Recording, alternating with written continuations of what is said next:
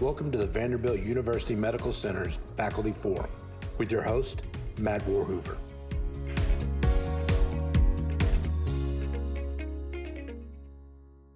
Hello and good afternoon, everyone. Welcome to PerfWeb 81, day number 2. And I'm your host, Joe Basha. Before I introduce our faculty today, I want to go over real quickly how to contact us. You can go to contact@perfusioneducation.com. If you'd like to call in and be a part of the program, our call-in number is displayed there, and you'll see it throughout the show on the scroll bar that you're going to see pop up here, right here, that has all of the relevant information. You can see it about YouTube and FaceTime and LinkedIn and Twitter and all of that kind of stuff. So you're welcome to go to any of those places, reach out to us, and be a part of the program in whatever way you like. I do want to point out our MediWeb app is really selling very well. We're really happy with it. We've done a couple of updates. It's a perfusion and clinical critical care application for perfusionists, ECMO specialists, critical care docs. It's got a lot of really good stuff in it. It's really good for getting your cases started in the morning. So it's got a perfusion quick calc in it, and you can get all your information from there. You can find it on the iTunes store, or you can find it, or the Apple store, whatever it's called, and you can also find it on the Google Play Store, right? And then let's see, PerfWeb podcasts, you can go to your favorite streaming software, whatever it may be, and you can stream us. I know we're on virtually every one of the streaming platforms that exist, so you're very welcome to do that as well. And I just want to thank everybody for coming on. I had some really interesting conversations today. I'll get into it more with our faculty, and it's germane to ECMO. I talked to a colleague up in Toledo, Ohio, that's a part of our system and does a lot of different stuff. So let's go ahead and bring in our faculty if we can. And welcome, Joey. It's good to see you. I don't know if it's possible to turn yourself a little bit so you don't have that bright thing right behind you. I think you need to get it out of your view. No, yeah, there you go. That makes you look so much. Yeah, that's a lot better. And then move yourself to the right. That's perfect, dude. Okay, so I'd like to introduce Anthony Joey Lepore. He goes by Joey. He's a perfusionist, and you have a master's in healthcare administration. Is it? What is your other degree?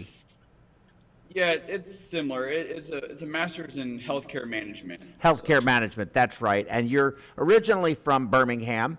You have a bachelor's, actually, also in respiratory therapy from the University of Alabama, Birmingham. So that's UAB. You worked down there as RT before going to perfusion school at Vanderbilt, where you graduated, and where you're coming from now. You graduated in 2017, so now you're talking about, 5 years doing this. I'd be interested to hear your perspective on what it's been like those 5 years, especially since 2 of them were COVID. I'm sure that really, and you work at a place that does some incredibly advanced stuff, stuff that actually frightens me a little bit, and I've been doing this a long time, but you guys really, really stretch the limits, I think, of technology, and I find a lot of your stuff fascinating, and I feel like I learn a lot from you, so I'm confident our listeners and viewers learn a lot as well. So you've been working there at Vanderbilt for the last, I guess, since you graduated in 2017 or 2018, and you're a part of the NRP Heart Procurement Program, and you obtained a master's in, of course, management, as you said, healthcare management from Vanderbilt's School of Business. So you've done a lot with Vanderbilt. You did a lot with UAB, you did a lot with Vanderbilt, both very well-known and storied places. But somehow, to make sure that we continue with the regular theme, which is to be a bit irreverent.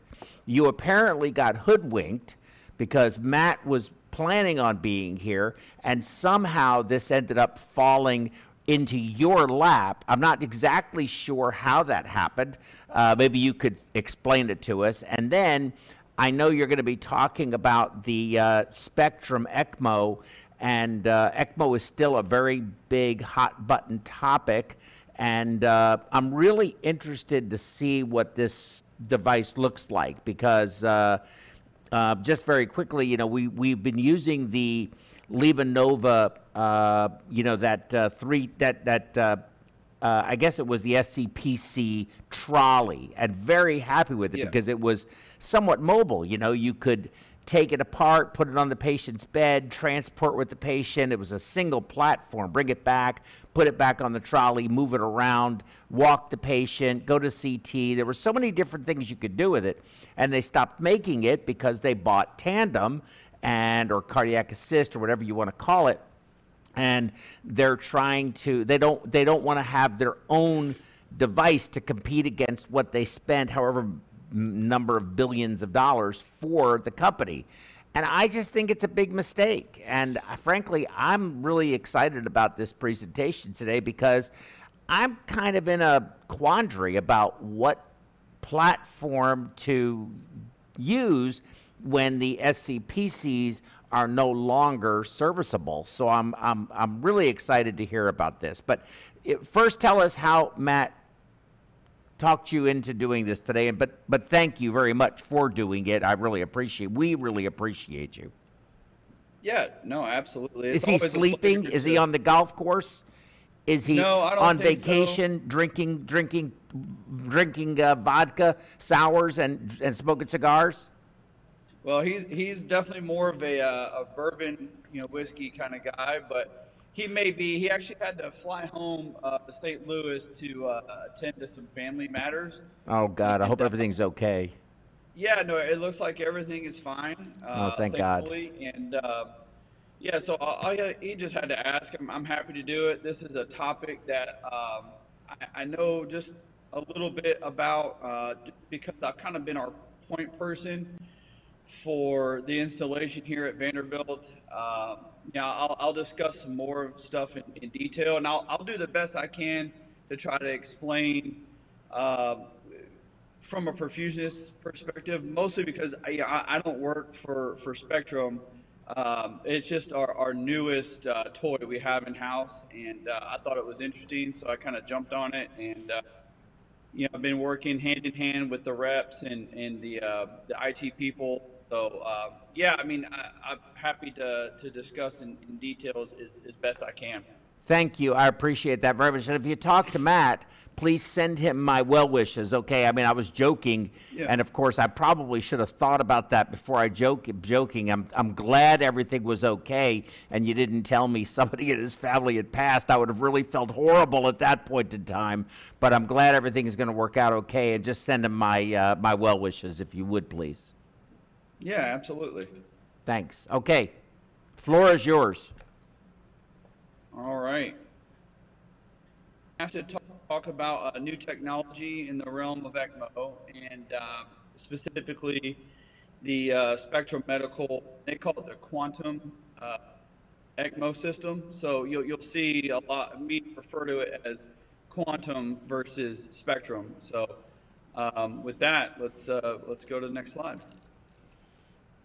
So just a quick disclosure, I work for Vanderbilt University Medical Center here in Nashville, Tennessee. I do not receive any compensation from Spectrum.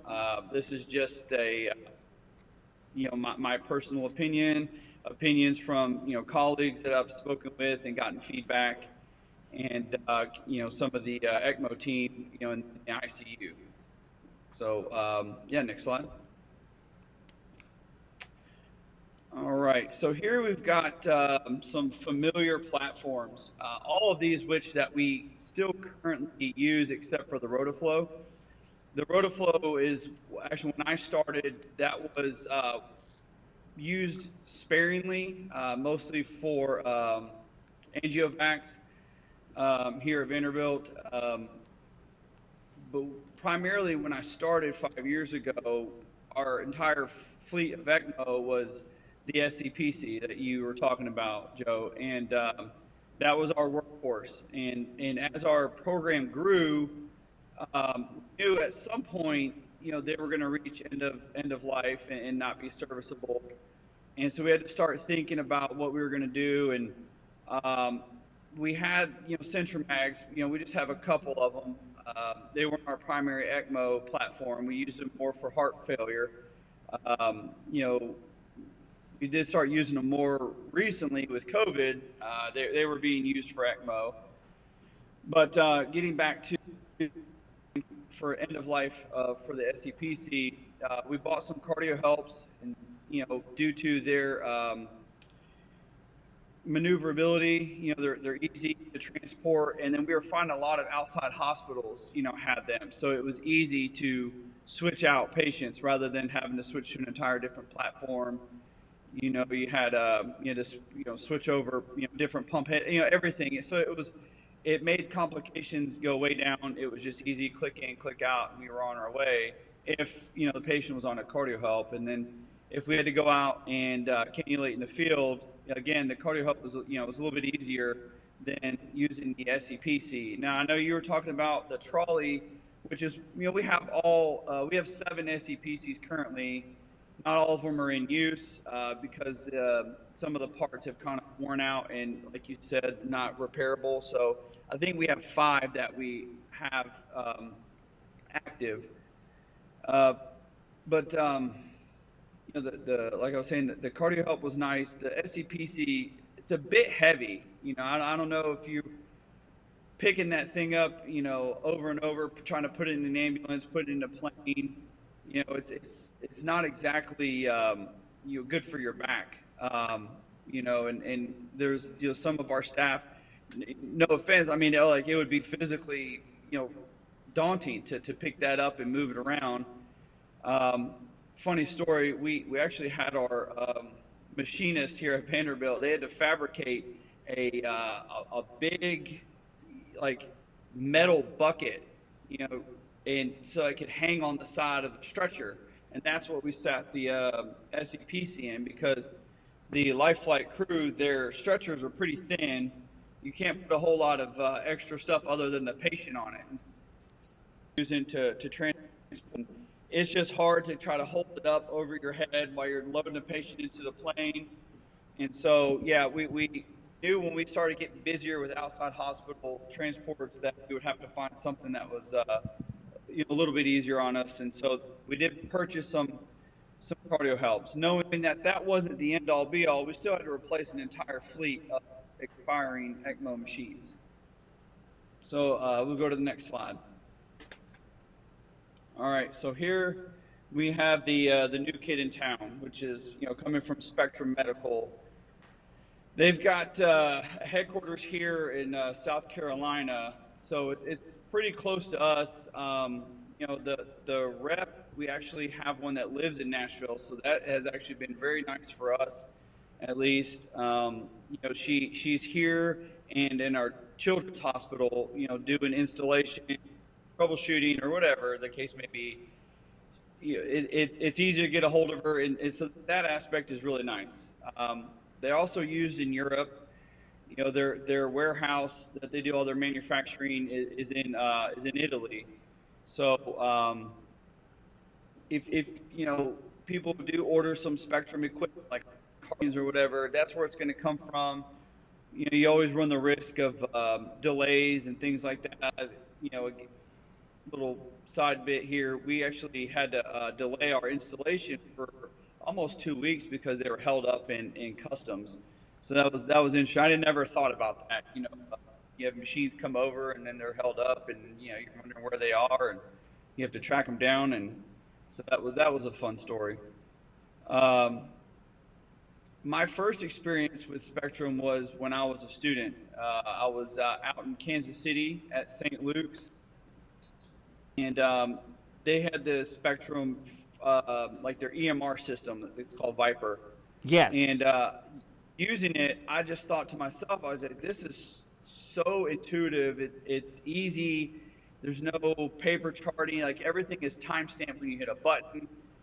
Everything you need is just right there at your fingertips, right in front of you. And I just thought, why wouldn't anybody want to chart this easily? I mean, you can focus on the patient. If you need to record a drug you gave, tap a button, you're done. It records it, timestamps it. Even if you want, include it in your volume management. Like so, I know like if you give 10,000 units of heparin, it's 10 cc, not that much, but it adds it up over time of all the medications you give, any fluids. I mean, all that stuff. It keeps up for you and then tallies it up at the end. I'll talk about that more later, but yeah, I mean, I just thought to myself, oh, this is great. I felt spoiled, for about 8 weeks when I was, as a student out there, and we came back here to Vanderbilt, and the charting that we had was less than stellar. It was cumbersome. You're having to go up and down like on a on a flow sheet, and find out, you have to click into where you want to chart, type it out, and it takes away from what's really most important, and that's patient care. And I think that's kind of how we got into this Spectrum Medical stuff. We expressed that to legal, safety, and just, said, hey, look, our anesthesia team has all this stuff that's capturing data for them, minute by minute without having to do much.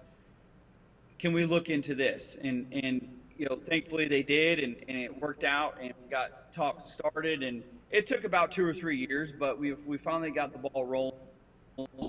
It started with the OR, where we have some heart-lung machines from Spectrum, and their workstations that go on all of our systems. But then we rolled in ECMO about 6 months later, and I'll talk more about that. But again, just having everything right there in front of you, it's pretty nice. So we'll go to the next slide. So in this in discussion, talk about what we use as part of the quantum system. I'll make reference to some of the stuff that we use in the OR, because it kind of translates. It's nice. They work hand in hand, like ECMO and the OR. So they've kind of developed this technology that encompasses everything. And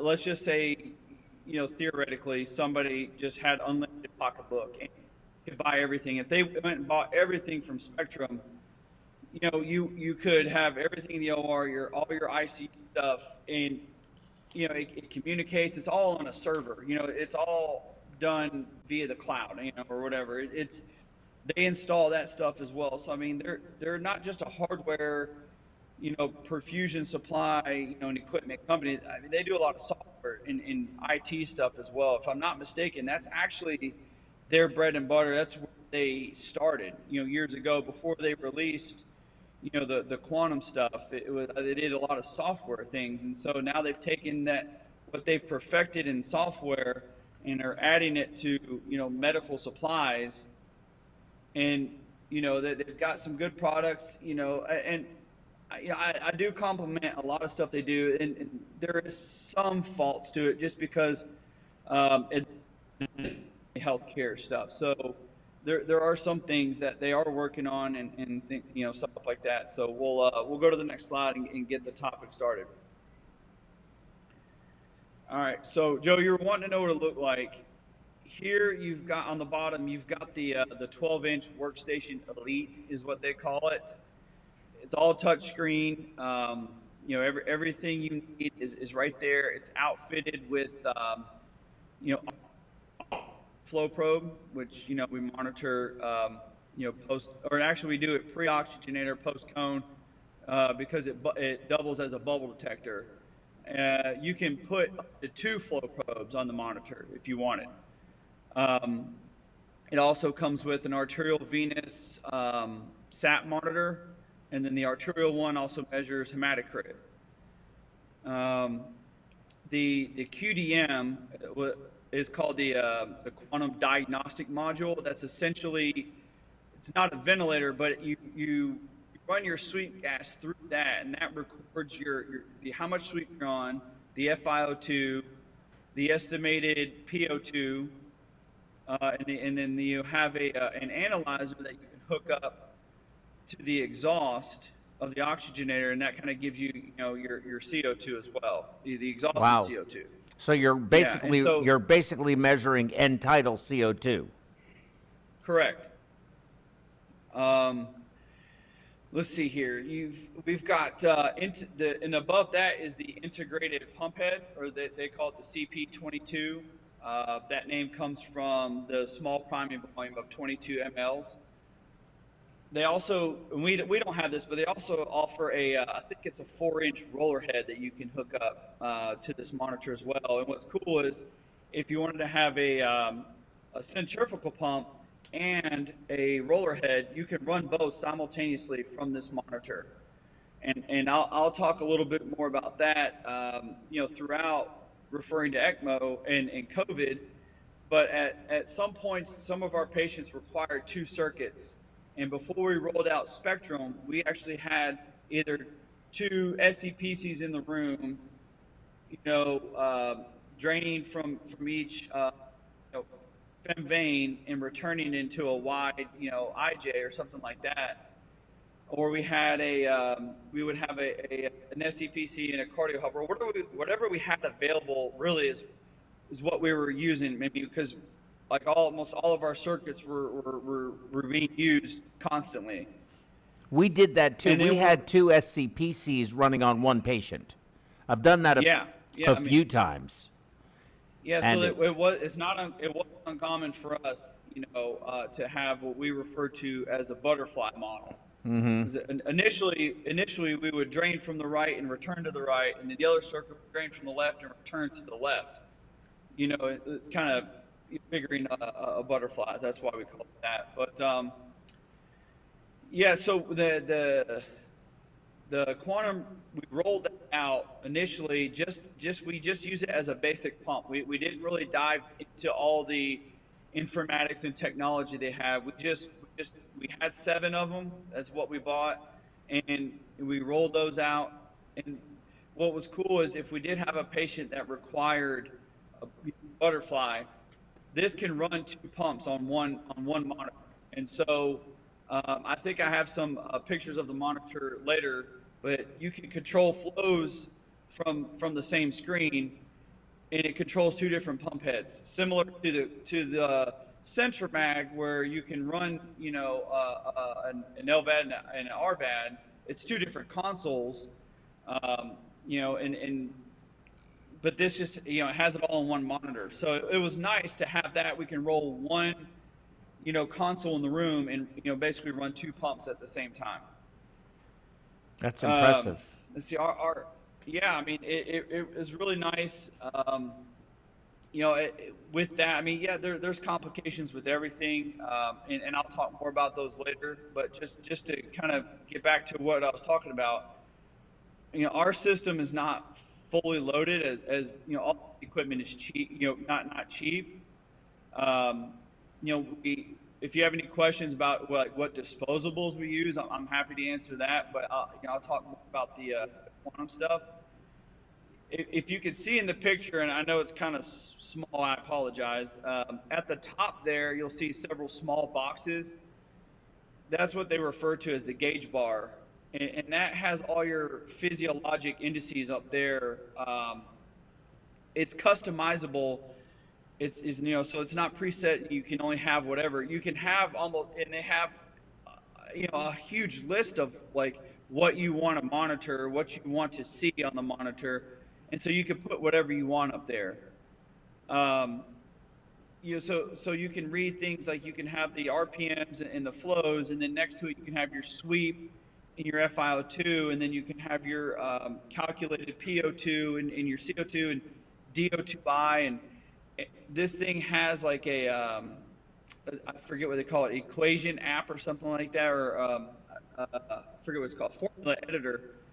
And they've got formulas, and if you're recording those, values, it can calculate out, something that you want. If you want to DO2 under the curve or something like that, we can go way deep into this about everything that they have available. But in the beginning, we kept ours just real simple, and then here in the last few weeks, we've kind of integrated. Everything is online, and we're kind of getting our feet wet with some more of the sophisticated things, and it's been enlightening. It's been pretty cool. It's a nice, pretty cool little machine, and I'll talk more about that later. Let's see here. Let's see. If you wanted to put 2 flow probes on there, it can calculate your shunts or whatever. That gauge always viewable. It's always at the top. So even if you go to those different tabs, like you see those white tabs on the left-hand side. Yes. You can look at vitals that show you like a waveform of different things. Go into a toolbox. So basically that screen you see there, it goes away and it goes into a different tab, but all your values that you want are still at the top. So you'll always see them. So even if somebody came in the room, changed the tab and walked away, you may not see the big speed dial up there, but you can still see, your flows and RPMs up at the top. And, you just go back to this main screen. There on the right-hand side of that screen, you can see an animation, like a little figure. That's what they refer to as their cannula man. It essentially has a display of where you are cannulated, and it lists out the size. And so it's just, those are nice little features that if someone were to walk up not knowing anything about the patient, you could see a location of cannulas, what size they are, if the pump is running, and then all the the values up there at the top of the gauge bar. It's just like a screenshot of what's going on with the patient right there, and so it's pretty cool. And it also has like a CDI the familiar or similar technology to the CDI from Terumo. You can capture, you capture the values at that moment. You can pull a gas from the oxygenator or whatever, run it, get your values, and then you can sync it. And when you sync it, you put in your values that you got from your blood gas machine, and then it updates it. And so then you have more accurate, value up there in the gauge bar, or wherever you want to put it. And therefore, that technology is pretty cool for ECMO. I mean, that's something that we didn't have unless you hooked up a CDI to the SCPC or whatever. So it's kind of grabbing all this technology from that we use and putting it into one machine. We'll go to the next slide. All right, so here, I'm going to start talking about informatics. I will do my best. I'm not an IT person. I've learned quite a bit over the last few months being on conference calls between Spectrum's IT and our IT, and them asking us clinical questions and listening to them talk. And it can get pretty in-depth if you're not familiar with Viper and stuff like that. So I'll do my best. And if you want to stop me and ask questions, please feel free, because there's just some things that it's still today, like, they get over my head. So I'll do my best, Joe. All right, so we'll go to the next slide. Oh, I'm sorry, Davey, if you want to go back. So I'll get into what that is next. We'll stay here and talk about the informatics. So again, Viper is what Spectrum, that's their EMR software, like their electronic medical record. And then there's something called Vision, which is their data collection software. So I'll talk about each of those kind of independently. I feel like this is where you get the most bang for your buck, is the data collection in the EMR. I'll probably leave out some information just because there's a ton of stuff you can do. But as far as ECMO, it's pretty nice, but it's really useful in the OR. I think the best way to phrase it is it gives you the ability to capture in real time data, everything in the room, and it's all in one place, and so that's nice. I mean, if you wanted to, like if you're in the OR, aside from looking up and seeing what's going on in the field, if you just wanted to watch the monitor, you see everything in real time. Your flows, ABGs, everything is it's just updating in real time. So you got quiet on me. Oh, I'm sorry. Oh, there we Did go. I get quiet? No, you're fine. Oh, good. I'm sorry. Yeah, I went quiet. I can hear you. Okay. So, obviously you want to, watch your reservoir and patient. That's all goes without saying. But I'm just want to, stress that like the amount of stuff that's on these monitors is almost mind-boggling. It's a little much at times. So I'm glad right now we've kind of simplified it, but I'm sure we'll ramp it up over time. I love the idea, and I know Yeah, that, I mean, I know Viper.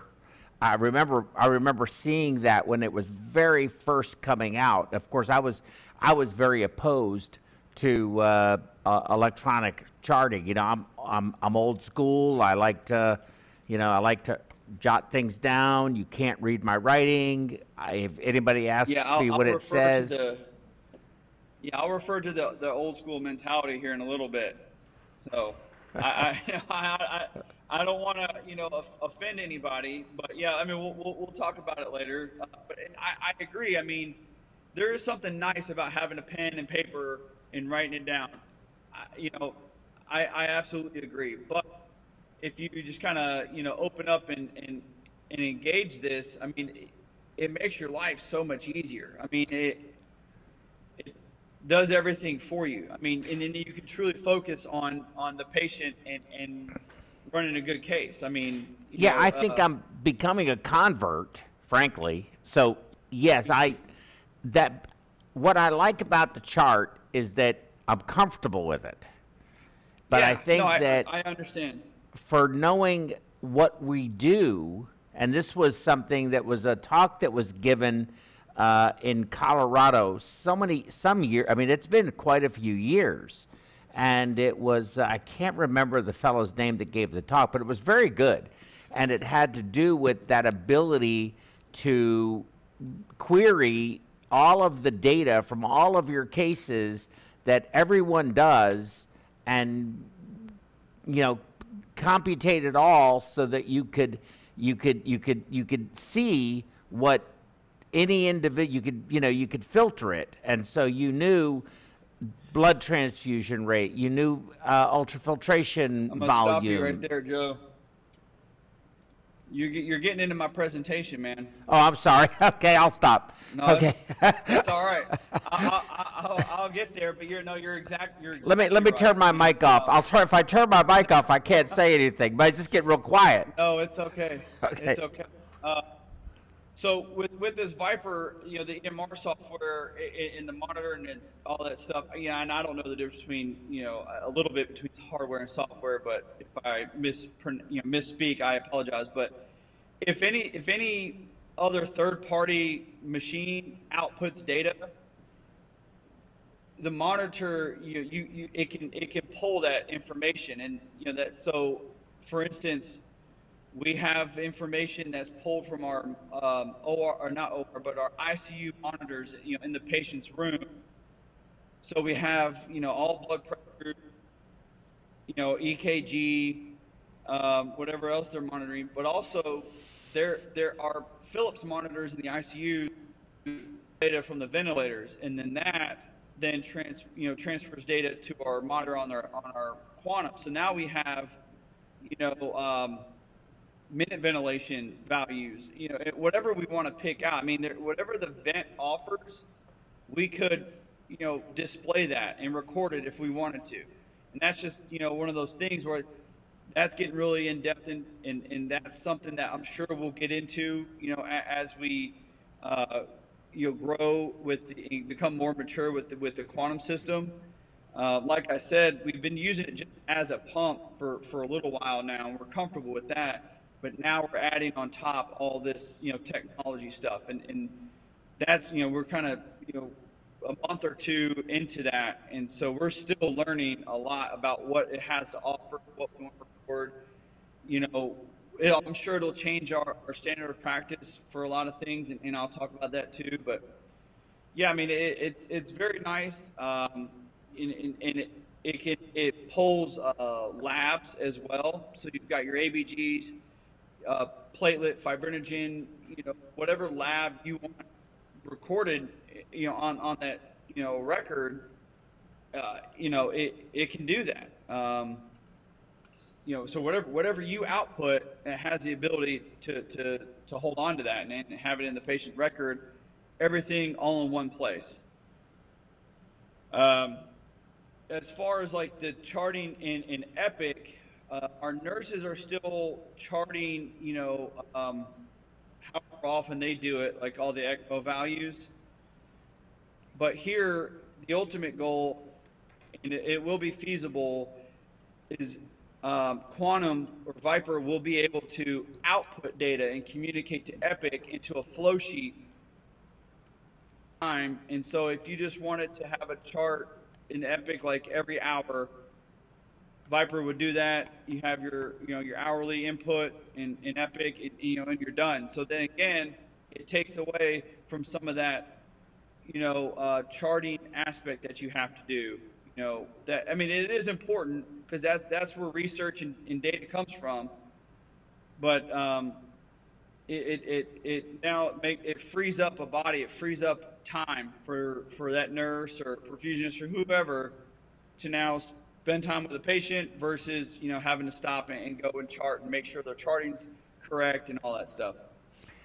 Yeah, and that's the thing, that's all about, it is all about the documentation. And I know that I see, this sounds a lot more seamless because I see nurses with the Epic and they're pointing and clicking and I've got to get this done. I got to get this done and clicking and doing all of that stuff.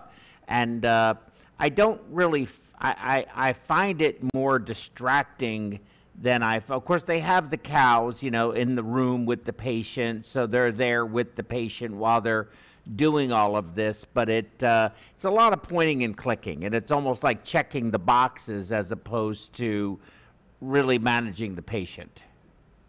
Yeah, no, I would agree. I mean, you always you run into nurses just hanging out in the unit or whatever, and like, well, I got to catch up on my charting, and it's they're sitting there, and it would be nice to have something that's automated.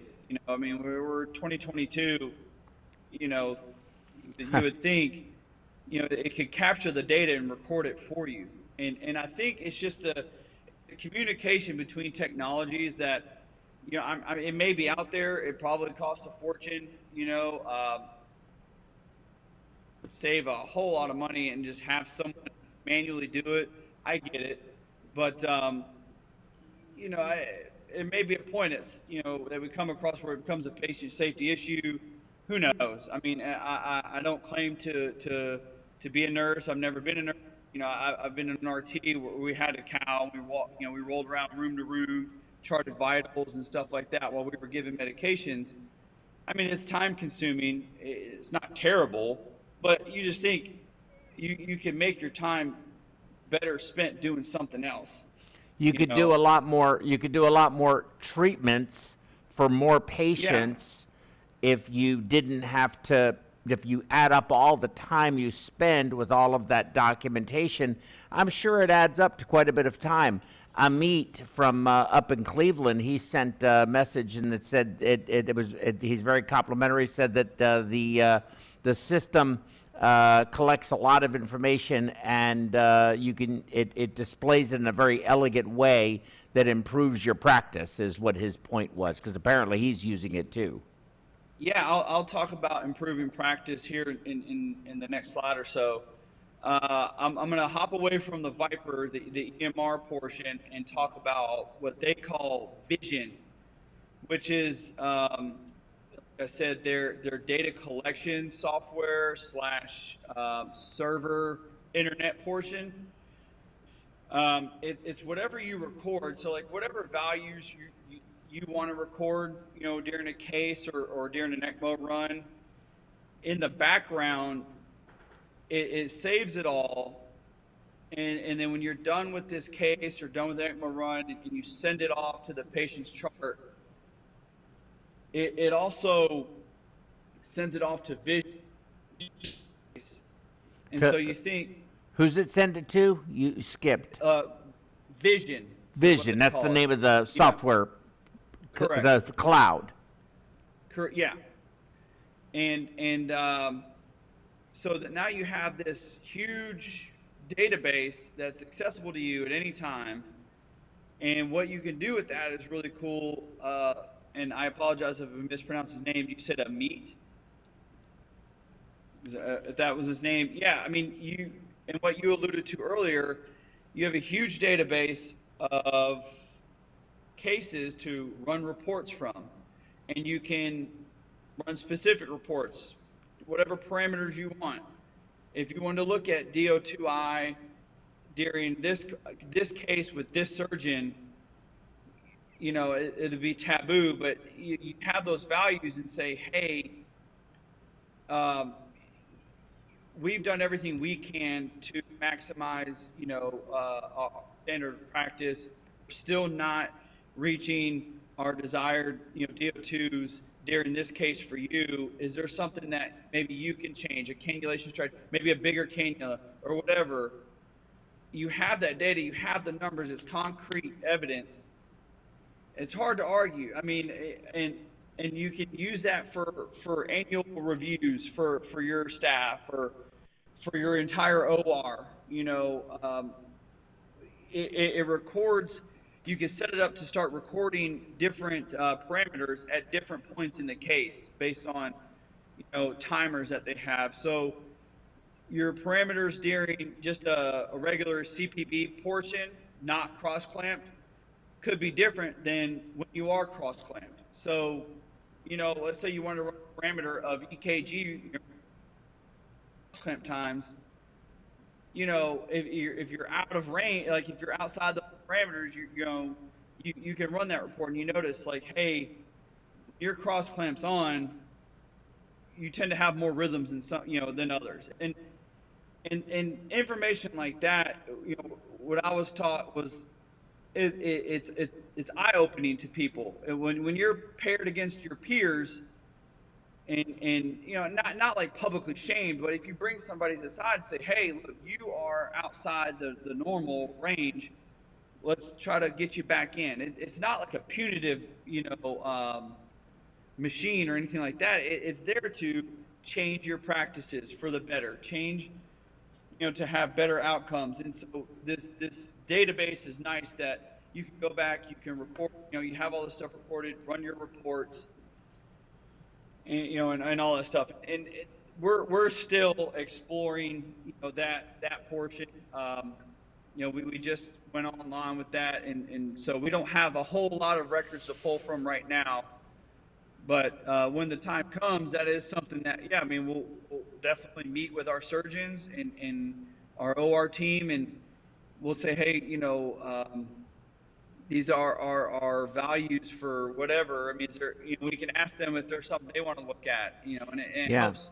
I mean, it's research, and I mean, that's where we make progression and you know, make breakthroughs, stuff like that. Yeah, what I'd like to know is, let's say you just take all of your patients, because I agree with you, it's not intended to be punitive, but I think some people fear that. That's true, and I respect that they do. But I think that if you were to say, let's say, okay, let's get a list of every patient that has had AKI or acute renal failure, and then list the ones that went on dialysis, and then went back and looked to see how much hemodilution or how much, what their DO2Is were. And if there were lower DO2Is, you could document that and pair it to those patients who had renal injury or renal failure requiring dialysis, you can draw conclusions from that, I think. Yeah. And I mean, if you, sorry, I mean to cut you off, Joe. I mean, just talking about like the paper charting, you know, I mean, you'd have to manually calculate your, you know, your DO2, right, you know, at whatever point you wanted. I mean, it's a lot of work. I mean, it's really arduous, and that's why I do see tremendous value in this. I do want to ask you a quick question, if I can. Amit, again from up in Cleveland, he was asking The issue, as far as he understands it, is how to pick up the relevant data and then how to analyze it.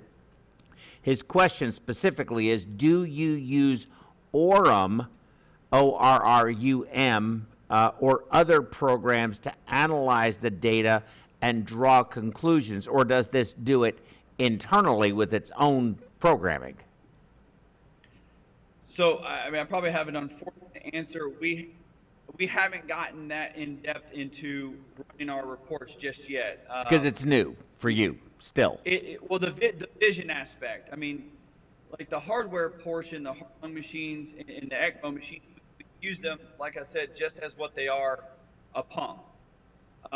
The technology portion, like the vision, has just recently gone live, so we don't have a huge database of records of pulse, and we haven't even broached the subject yet with some of our like our chief of surgery or anything like that, as like what they want to look at, what the and even us as a department about like what we're wanting to record. I think like as a baby project, our thing right now is to look at blood utilization, on a very small scale. 20 years we've been talking about transfusion management and transfusion reduction and blood management.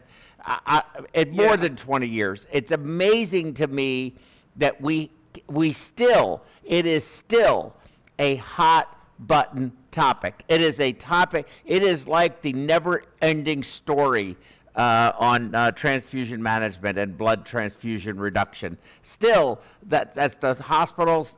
It is such a hot button item for them, man. You talk about, I think we can reduce blood transfusions. Oh my God, everybody they'll do anything for you at that point in time. Right. I mean, we also compare it to like DO2 values and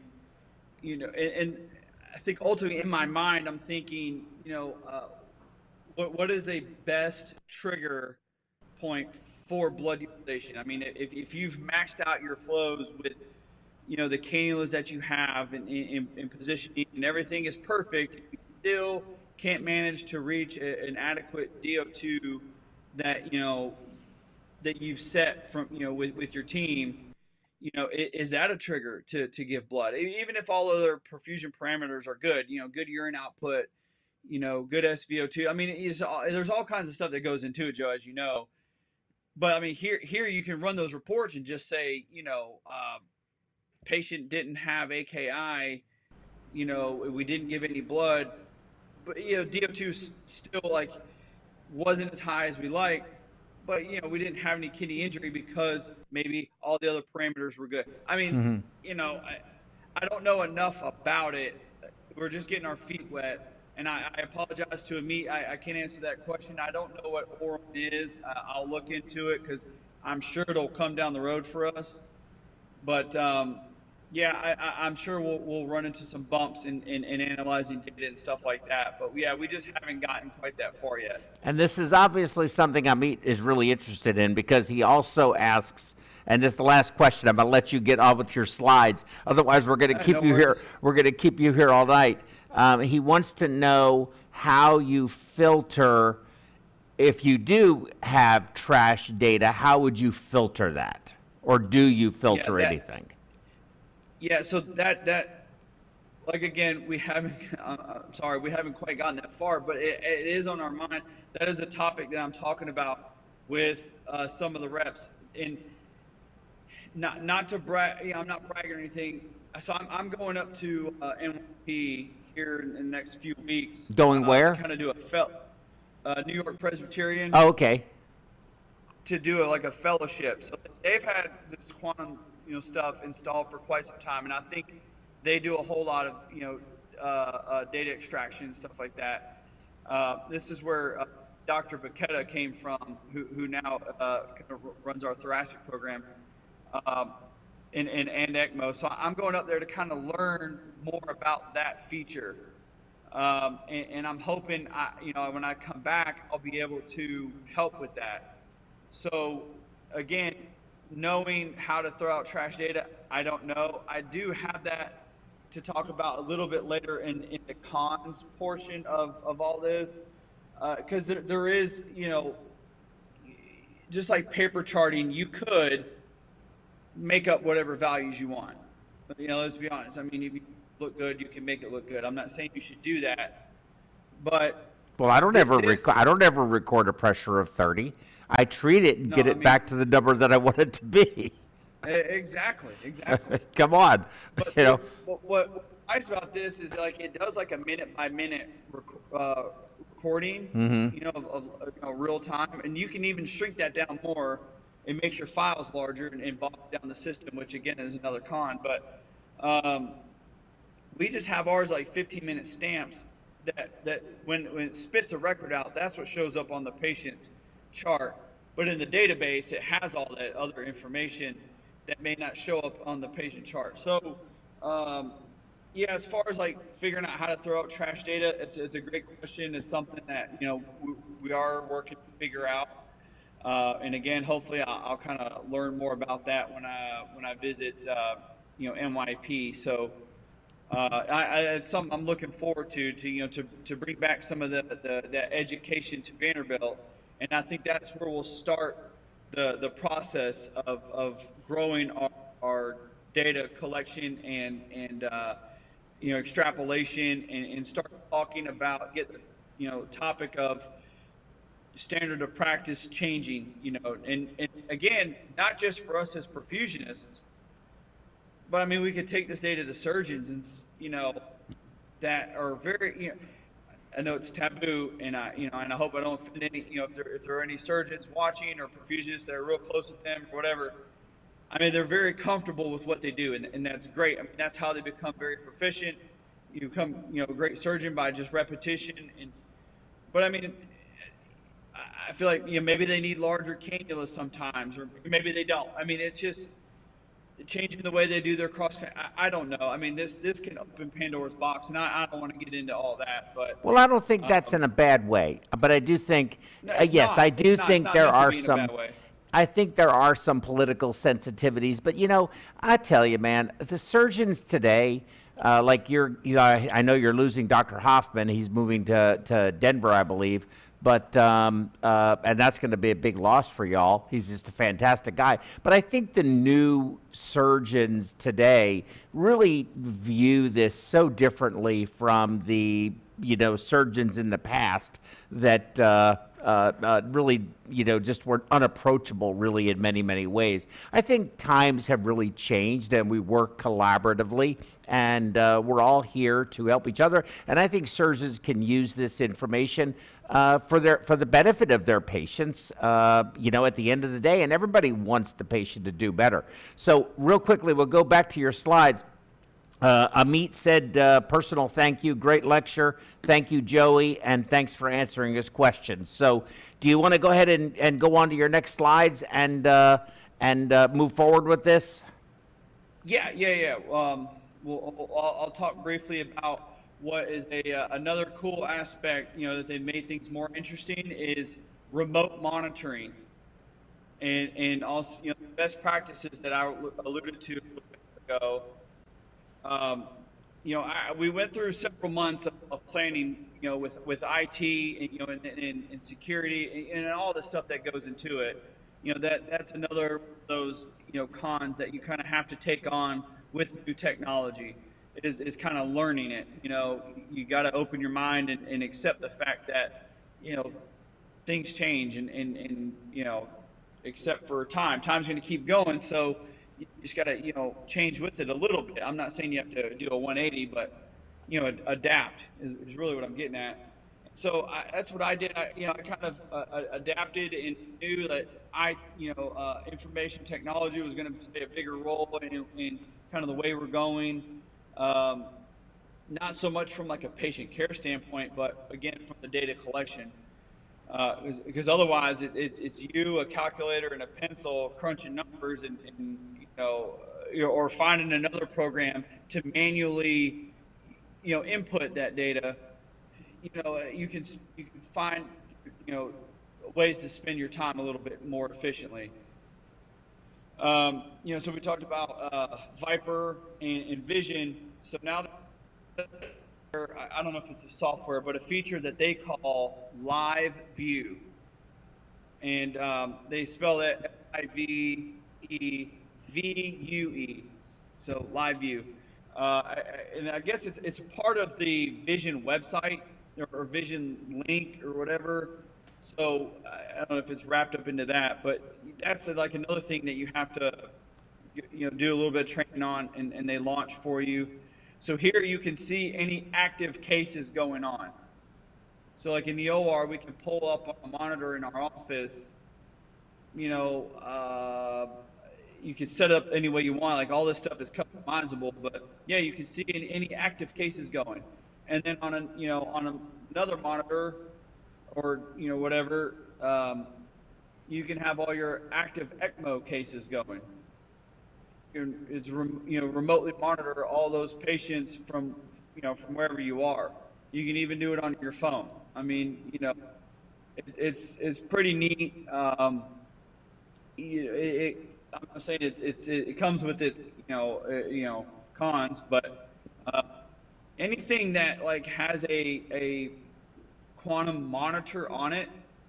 So like if you have a third party, like all of our S5s are outfitted with the quantum monitor. So it pulls all the data from the S5, pulls all the information from the room, and we can, it's displayed on a monitor in our office, so we can see all the cases, all the timers. So how long you've been on, how long cross clamp's been on, if you're circ arrested, if you're rewarming, you kind of see where somebody is in a case. So it's a pretty neat feature, and it does the same thing with ECMO. It records if somebody does something with like if you did PT with a patient and they log that. So back to Amit's point, throwing out trash data. As long as it's recorded, you have it. So if it's set up right from the beginning and everybody's trained well, and then does what they're supposed to and records what they're doing, then you'll have that data. But like if someone goes up there to do PT with an ECMO patient and doesn't press the PT timer, that I was there, I did PT, it doesn't record that PT session. So like if I want to run a report on, this patient and how long they've been doing PT, well, that's missing data. There's not much I could do about it. I mean, I could go back and timestamp it, but that's a funny feeling. I don't like doing that. So, again, you have to count on, an entire group of people being on the same page, which is hard to do. So I talked about our S5s being outfitted. We could, if we wanted to, hook up monitors to a CardioHelp or the SCPC. I don't think they're going to do that. I feel like they probably spend enough money, here. I think until we start spitting out data and can have more leverage, they may, start, writing more checks. But as for now, I think they bought us 7 ECMO systems, and I think we're good for right now, especially with I guess COVID kind of slowing down, hopefully, and we don't have 20-something circuits being used at once. So yeah, I don't want to see that happen again, Joey. Yeah, neither do I. Yeah, I just talked to somebody about that. Yeah. So yeah, I spoke about LiveView, and now application that they have, and this is where things can get kind of really get your mind going. I'm trying to figure out the best way to phrase it. What it does is it records data, and at certain points in a case or a certain point in the ECMO run. And so the best way for me to explain it is like if you wanted to look at like your temperatures during rewarming. So like when you selected the rewarming, it would kick you into this level of best practices, and it will only record patient temperatures. And if you got too hot, for instance, you can turn the alerts off, via the monitor. Like the S5 will still alarm if you get too hot, but the value itself, like if you didn't want to see a flashing red button, you can turn that off, but it still records it. So if you ran that report and you looked at your best practices and you said, you know, this particular person rewarms a little too quick or too much. Or like you said, this person's DO2 is out of range on a regular basis. Like those are your best practices. What they're meant to be is to change your practices for the best. You know, and I understand, like you talked about, it's an uncomfortable feeling. You feel like somebody's watching you. I understand, you know, you've done something for so long and you know, I get it, but like if you're doing the right thing, what are you worried about? You know, I mean, and also like maybe you're doing a great job, and people need to see that. You need to be acknowledged for the great perfusionist that you're being. Here's the proof. Here's some, you know, maybe some other people should model what they do. You know, and I've learned a lot just in my short 5 years of being a perfusionist. You know, I spend time, even when I'm not doing a case, like watching my older perfusionists, my colleagues, kind of like what they do, you know. And so, you know, there's things you can learn, you know, not just watching, but like, you know, when you see the numbers, like I said earlier, you know, it opens your eyes. It gets your mind going, you know, saying, hey, maybe I could change this, or, you have the numbers instead of somebody telling you what to do.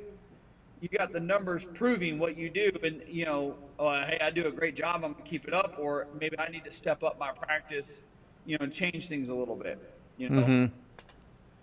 So yeah, well, it's designed to make us better, similar to what registries do. You know, they collect all the data, you know, and then they break that down and they say, you know, the overall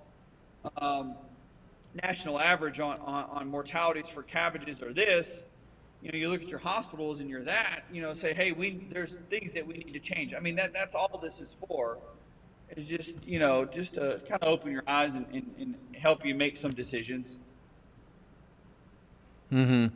Yeah, you know, if you look at, and I know the data is all over the map, but, you know, I mean, there aren't any of us that do everything perfect by any stretch. And if you look at, we talked about renal failure rates range anywhere from, you know, 5 to 15%, depending on the complexity of the procedure and various other factors. Not all of them are due to perfusion-related issues. Some of them could be embolic. You know, we don't know. Stroke rate, kind of the same thing. It can range anywhere from, you know, 0.5%, 1%, 3%, up to 10%, depending on complexity, depending on length of the procedure, et cetera, et cetera, et cetera. So, I mean, it doesn't matter what you're talking, MI rates, you know, when myocardial protection and all of these things combined. We don't control the quality of the anastomoses, but we are contributors to the myocardial protection, significant contributors, for the heart while they're doing the anastomoses. So you can have great myocardial protection and crappy grafts and have a bad outcome. You can have great grafts or whatever the inverse of that would be. I can't remember which I said first, but, you know, great protection, bad grafts, poor protection, great grafts, and the outcome is still the same. And on one individual case, you know, it's very hard to derive any information. But if you see trends over time with Delnito versus Plegisol versus microplegia versus whatever else, there's so many things that, you know, Joey, at the end of the day, I have come to understand we simply don't know what is the best. We know what's really bad, and Right. we know what works. But the incremental changes that we can make to make a difference that is, you know, just enough to maybe affect one or two patients, but you have to do it across the entire you'll love this, in the entire spectrum of patients. That was clever. You have to have data to evaluate and distill down to something that is digestible and meaningful. So, you know, I get it. I get it. I think this is what we need to do. It's the question is going to come up, and I'm assuming you have your next slides. Cost is a big obstacle. Yeah. So if you want to go to the next slide, let's kind of wrap things up. You know, I'm a fan of some of the things that the quantum system has to offer. You know, don't get me wrong. I consider myself kind of in this mixed generation where, you know, I was raised, you know, hard work is very important, you know, and you put boots on, you go to work, you grind it out, you know, but also I had the benefit of the technology, you know, boom, where I got to grow up and all that, you know, and have the ability to you know, the iPhone wasn't out when I was a kid, but, you know, I got to grow up with it. And so, like, I got to grow with technology, but I also had the mindset of you know, how important hard work is, and not everything is easy. And, you know, so, you know, there's some great things that benefit me, you know, to you know, from Spectrum, you know, but it's not perfect, you know. So I'll talk briefly about kind of some of the things that aren't the best, you know. You think about it, what's the most important thing to administrators? I mean, you're asking me? Are you asking me? Yeah. Well, getting patients out of the hospital, having, you know, good outcomes, and being able to do it in a way that is as cost effective as possible. That's what I would say. That's what's important to them. Yeah. Yeah, so getting patients out of the hospital, decrease in length of stay, your outcomes being, you know, contributes to the length of stay, you improve all that contributes to the bottom line is money, you know, and if you could do something with one machine and, you know, and another machine does the exact opposite and it costs a fraction of the price, you know, it's common sense. You go with the cheaper option, you know, so it took some work for us to kind of get this, you know, through.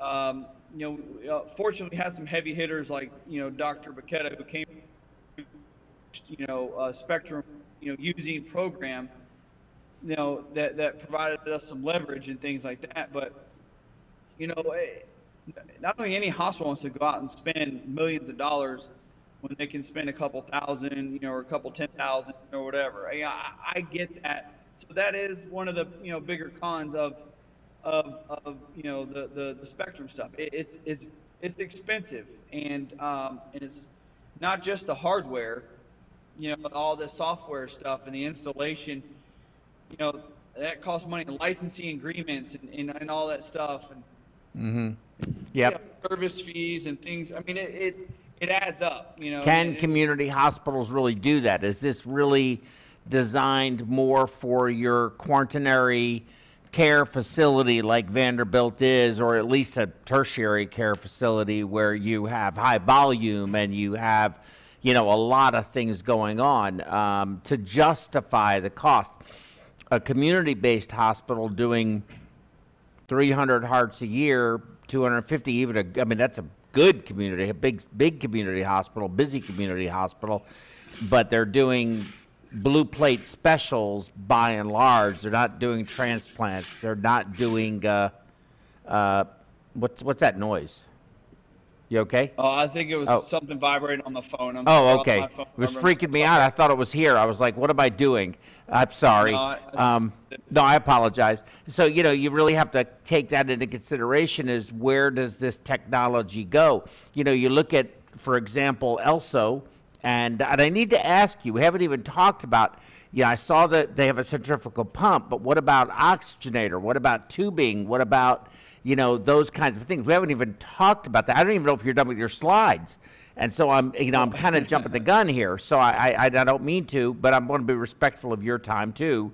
But nevertheless, you know, we're confronted with this. You look at ELSO, and they have a worldwide database that people send the information into, and it gets put in whatever matter, whether they insert it, input it into the server, or they send it, whatever the process is, it is done. It's not automated. They have to rely on the information being input by whomever is going to do it. But it's a worldwide database. Now, in CABG surgery, or routine CABG, routine valve surgery, notwithstanding nothing's routine, but you're basically everyday community hospital type cases. That's important data. We heart surgery, we don't do 700 and something thousand hearts a year anymore. We do 180,000. So the number of cases being done contracted tremendously. And if you're only going to capture the medical center type of places, you're missing out on really the larger volume of cases that are done. And you're making a big difference, but you're doing some really difficult, complex, sick patients. In the community center, what we consider to be a sick patient is going to be what you would consider to be the dream patient. Are you kidding me? We get a patient that's this healthy today, and that would be one of our sicker patients, because what you manage there is so far removed from what anyone in my microcosm even thinks about having to do. And I think those are some harsh. Now, it doesn't mean you don't do chip shots. I know you do. But even your chip shots are probably the sicker of the patients that end up at Vanderbilt. Otherwise, they're going to get done in the, whatever community hospital, ABC community hospital, where it's a lot more patient-centric, friendly, family, easy in, easy out kind of scenario. At least that's what I think. What say you? Yeah. No, I mean, I understand. You're absolutely right. We're, even if every tertiary big university research center, if everybody had this kind of technology and was able to extrapolate data, yeah, you're right, we wouldn't be capturing smaller hospitals. And no, I don't think it would be cost beneficial. It would beneficial for those smaller hospitals to spend the money, because I don't know what they would do with it. Yeah, it benefits us because, like you said, they are the sickest of the sick. I mean, they're pretty bad. I mean, and that helps us figure out, better ways to take care of the sickest patients. But then we could also, learning from that, hopefully, that's what community outreach is for, help smaller hospitals that, if they have questions or if they have needs, to be able to teach them what we've learned with patients that are, this level of sick. If your patient's here, just do this, or this is what we learned, and see if this helps you. This isn't meant, I don't think it is. I mean, I don't know if Spectrum would ever say this. It's not meant for every single, patient that goes on ECMO. And I'll talk about it here in a second. I mean, I'll talk about it now. I mean, it's just a pump. I mean, a pump is a pump. I mean, they all spin blood around. They all move blood. And you could get into, coatings and, biocompatibility. And I'm not going to do all that. But, at the end of the day, it's a machine that moves blood, puts it through an artificial, lung, and, and gets the patient through. And generally speaking, the data collection and like that, I think that's where, the crystal ball is for Spectrum. Like that is like they're going to be their bread and butter. Yeah, I mean, you talked about disposables. They have an oxygenator. They've got standalone heat exchangers. They've got do you have any pictures of their oxygenator? I don't think I in your put slides in the slide because we don't use them, so I didn't put it in here. But they do. They have oxygen, but do they have to hold packs, to hold tubing packs, or just they have an oxygenator pump and you just have to build the circuit yourself? Yeah, they don't offer the tubing packs right now. At least I don't think. I'm sure they would have brought it to our attention if they did. We are trialing their dual-looping cannulas right now. We just put our first one in. Yeah. So like the Avalon and the Crescent? Correct. Yeah, their first generation of it had some issue with the adhesion at the Y, and so if it was soaked with an alcohol-based solution, it actually cracked and fell apart. Not the cannula portion, but the molding that held it together. So they have a new version out now. We haven't had any issues with it yet. I can't speak for anywhere else, but yeah, they were quick to pull ours off the shelf before we put one in, and got us the new ones. So again, they're relatively new. I think with the sterile supplies. I don't know anything about their oxygenator. We don't have it. We don't, I don't even know if it's FDA approved in the United States. It may be used in Europe. I can't say for certain because I don't have, we haven't used it. We do have their integrated pump heads, although we haven't used them at that yet because we don't have the cables for it yet. Again, all their stuff is sold a la carte, which is another thing that puts a sour taste in your mouth.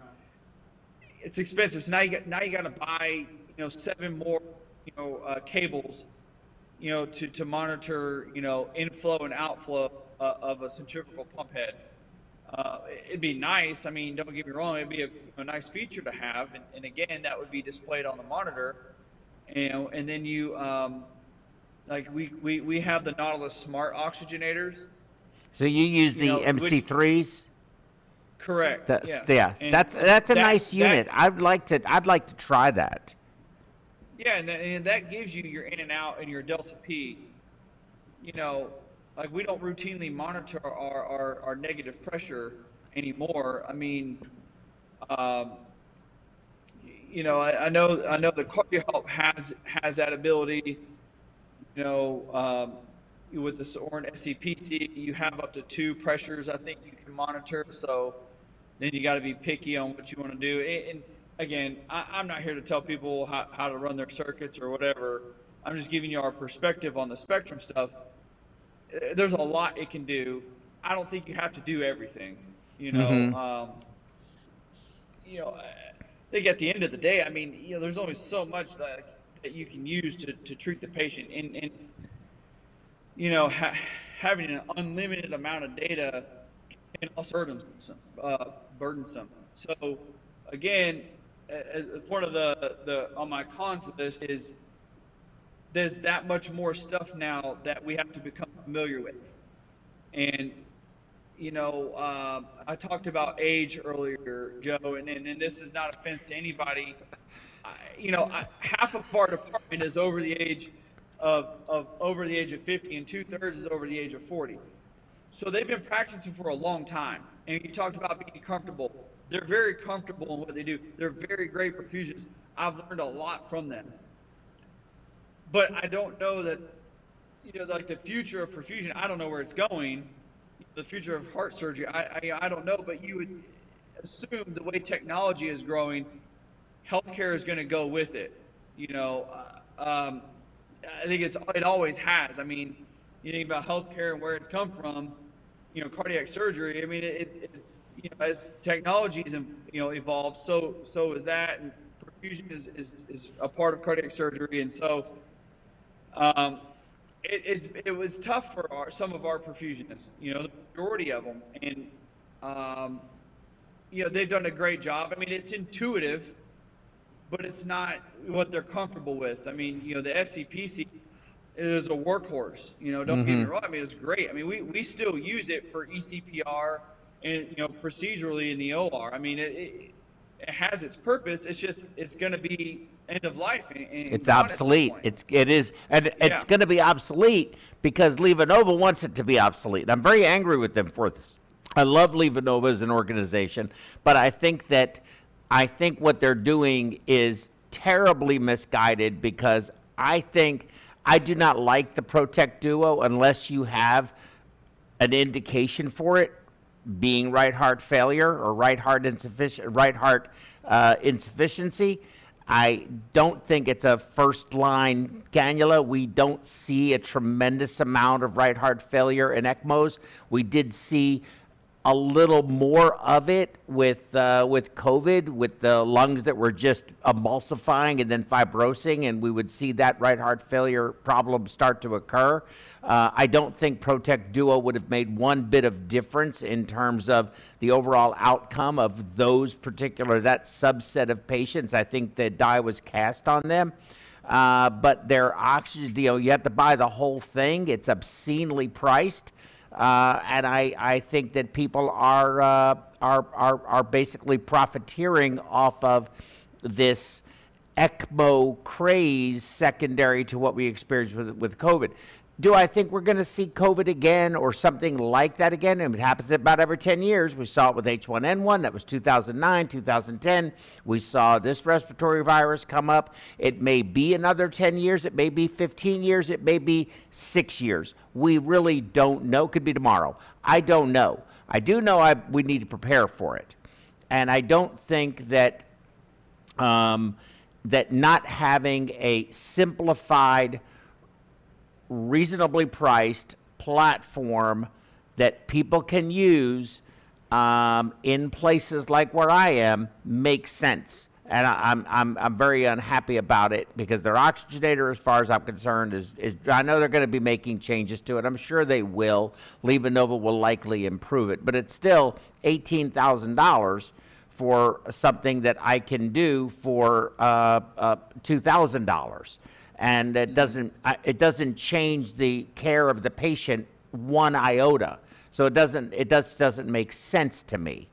CardioHelp is kind of the same thing. If you're not going to transport the patient, if you're keeping the patient in-house, you don't need a device that's designed to go on a helicopter. You need a device that's readily available, easy to use, and that you can teach people to manage and use. That's what I think you need. So it's just now my point I was going to make, though, is how old are you? I'm 36. 36. Okay, so I can assure you, because I remember being, I've been doing this 43 years now, so I've been doing this longer than you've been alive. You will be, if you choose to, if you want to, be practicing perfusion when you are my age, you can and you will.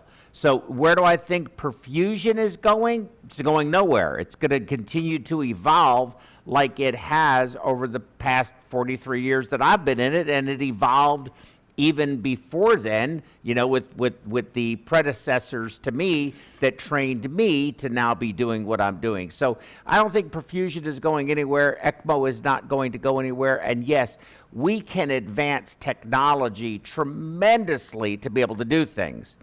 But there are restrictions and limitations because we are treating human beings. The evolutionary process of humans takes a lot longer than technological advancements and mechanical advancements of the various tools that we use.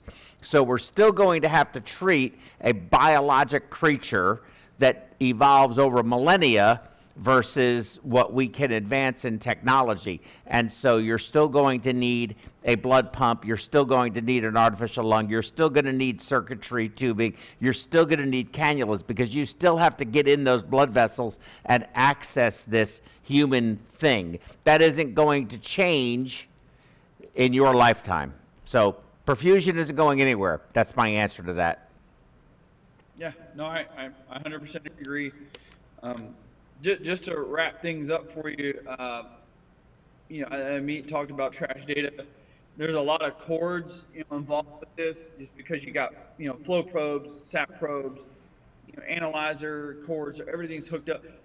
Let's say something becomes unplugged, that's a loss of data, or not really a loss of data.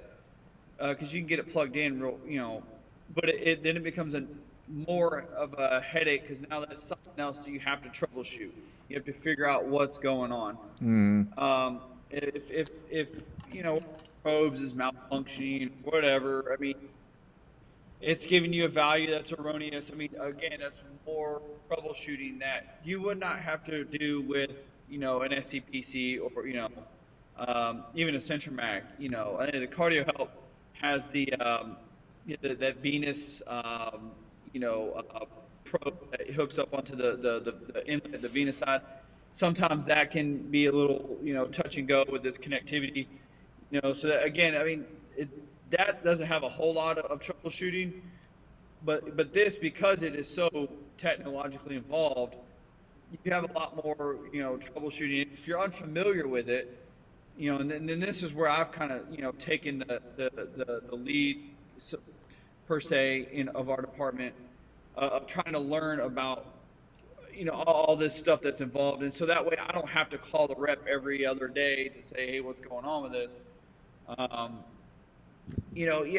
I will say, I mean, as much as I like it, it does have its faults. I mean, don't get me wrong. I mean, that's a little bit of a headache, having to explain some of the stuff. They've gone through training, like a brief training on kind of like what it looks like, what to look for, when to call us, when not to call, and all that stuff. But still, I mean, and there's so much data on there. I mean, they don't know what to record, or they've gotten better about it. But I mean, again, that's something else that you're going to have to take on is, like what is important to you, what's not important to you. I mean, it's just there's a lot to do. I mean, overall, to wrap things up, we like it. It's a nice little machine. It gets the job done, and then having that data, if you can understand it and kind of have a simplistic mindset about it and not get too complicated, it's great. It's great. But again, the cost, the technology, it can work against you, at times. Understood.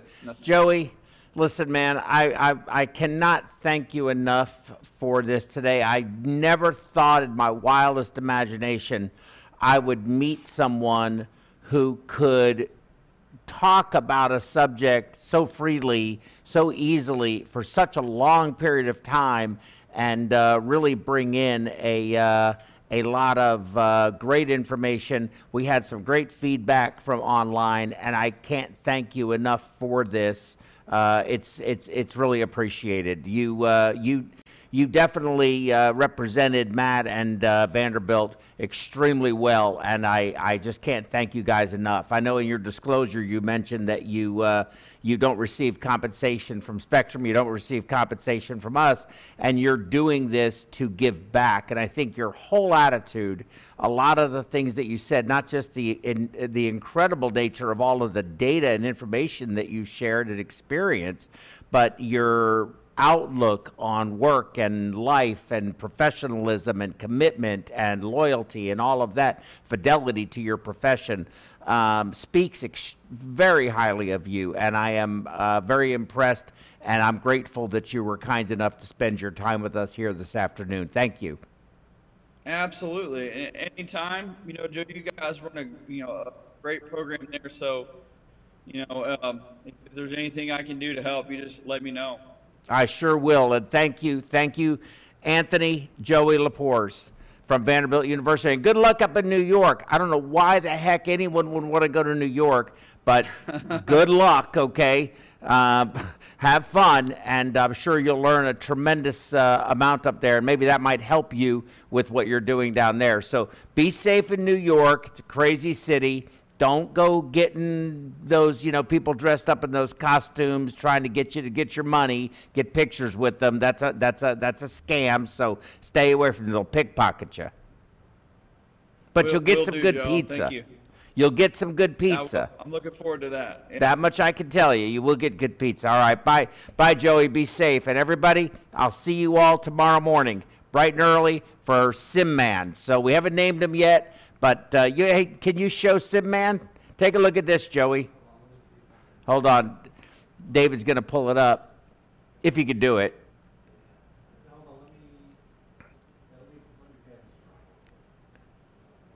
You can do it? Yeah, cool.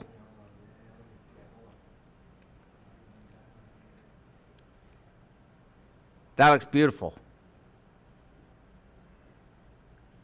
There's SimMan.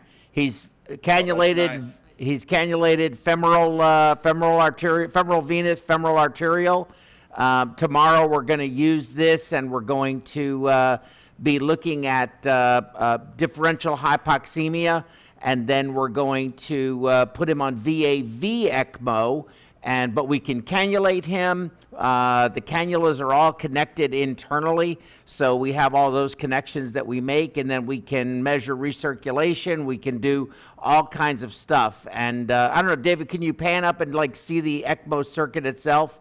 I guess it's there it goes. There's the ECMO circuit itself, and then we'll have all of the hemodynamic monitors, the ventilator, everything will be attached. This thing actually has a Foley catheter and in place, and the patient was given methylene blue for tomorrow's simulation, so it's blue, a little too blue in my opinion, and it's got chest tubes and everything else. You can come back to the full to us, David, thank you. And we'll be able to put an SFA line in. We'll show an ongoing lactic acidosis, modeled foot. We'll be able to say, okay, this is what the problem is. We give some distal perfusion, they get better, and that sort of resolves, and then they get into ARDS, and we can simulate all of that. You need to come out, after you're finished in New York, which is going to be an awesome experience, you need to come check out our simulation. Our simulation is really taking hold, and I'm really excited about it. Yeah, I'd love to. I've never. You guys are in Houston. I've never been there. Dude, come on. You know what? Maybe we can. You know what? I'd love. Don't tell Matt. Matt, if you're watching, forgive me, dude. If you want to come here, dude, write your ticket. Okay, I'll hire you today. Okay, I'll hire you right now on the spot. All right. We'd love to have somebody like you here. You're incredible. All right. We'll see you all tomorrow. Thank you, Joey. Be safe. Have a great evening. All right, y'all do the same. Thank you. Bye-bye, sir.